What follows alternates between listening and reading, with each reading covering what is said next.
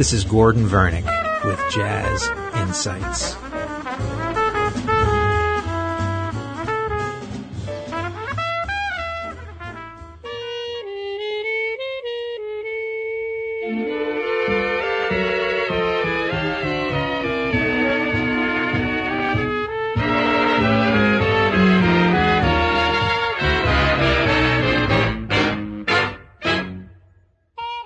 Today, we're going to talk about the concertos of Duke Ellington. An interesting thing about Ellington, there's so many interesting things, is that the musicians who performed with him tended to stay with him for very long periods of time, which was very unusual. In most bands from the 20s and 30s and 40s, and even today, big bands, there's a very high turnover rate. In other words, a saxophone player could stay with the group for maybe 6 months, a year, maybe 2 years, then move on. With Ellington, musicians would stay for 3, 4, 5, 10, 15, and in the case of Harry Carney, 45 years. He was the only baritone saxophonist Duke Ellington ever had. So consequently, when Ellington would write a part for baritone sax, he just wasn't writing for any baritone sax. He was writing for Harry Carney.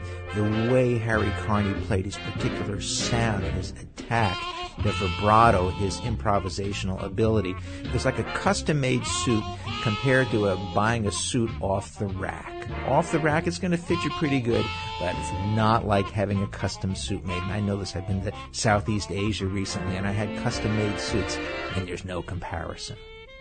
Ellington had so many great musicians with him, especially from the period from about 1937 to 41, which is probably the greatest band he had. And each important person had a very unique sound. We can talk about the clarinet sound of Barney Bigard, who was an integral part of Ellington.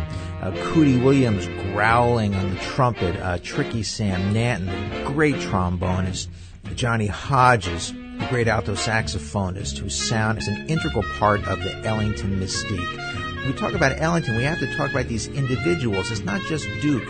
It's the way Duke used the sounds of these individual musicians. Not all of them were great improvisers, but they all added something that together made the palette of Duke Ellington's music so rich. I guess if I can use a cooking term, so flavorful, and really helped to differentiate Ellington from all the other bands that were very popular from this period.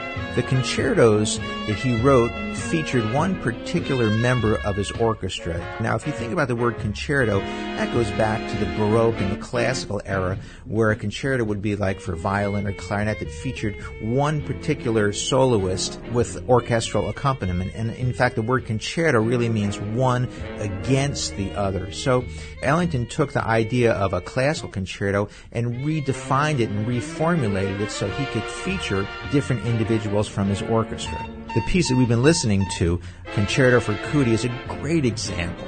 It features the great playing of Cootie Williams, who was a master of tonal manipulation on the trumpet.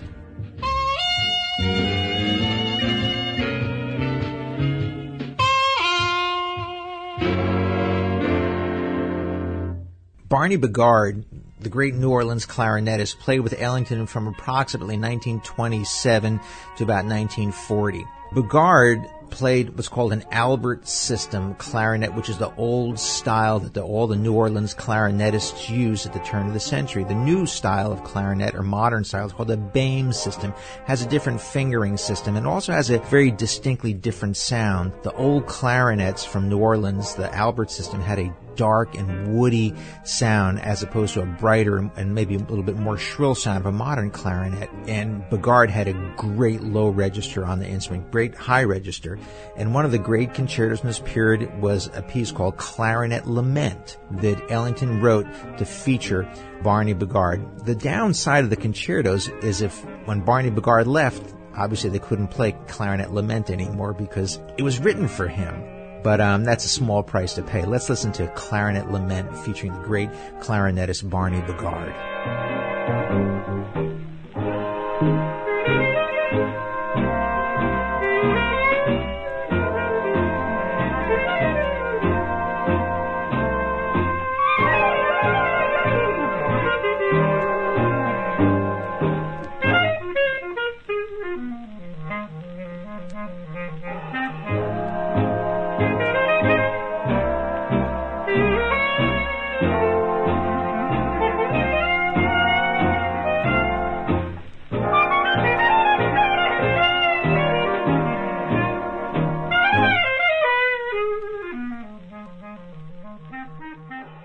Rex Stewart was a cornetist who played with Ellington from the mid to late 30s through the 1940s. He was a great soloist, and he didn't play the trumpet, he played the cornet. And he was a master of using what we call half valves on the instrument, which creates this very unique sound, almost like a person talking.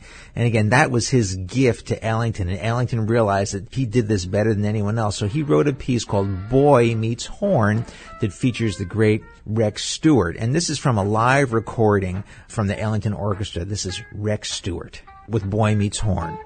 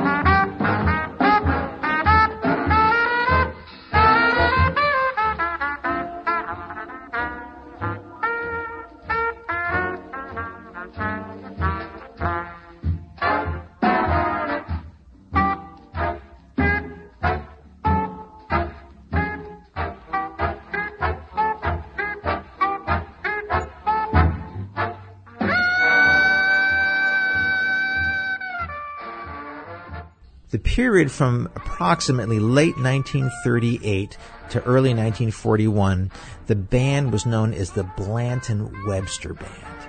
It was a period when the great bassist Jimmy Blanton, who was very young and really was a pioneer of modern jazz bass playing, joined the group, and it revolutionized the way the instrument was played in jazz. Also, this period marks the entrance of the great Ben Webster to the group.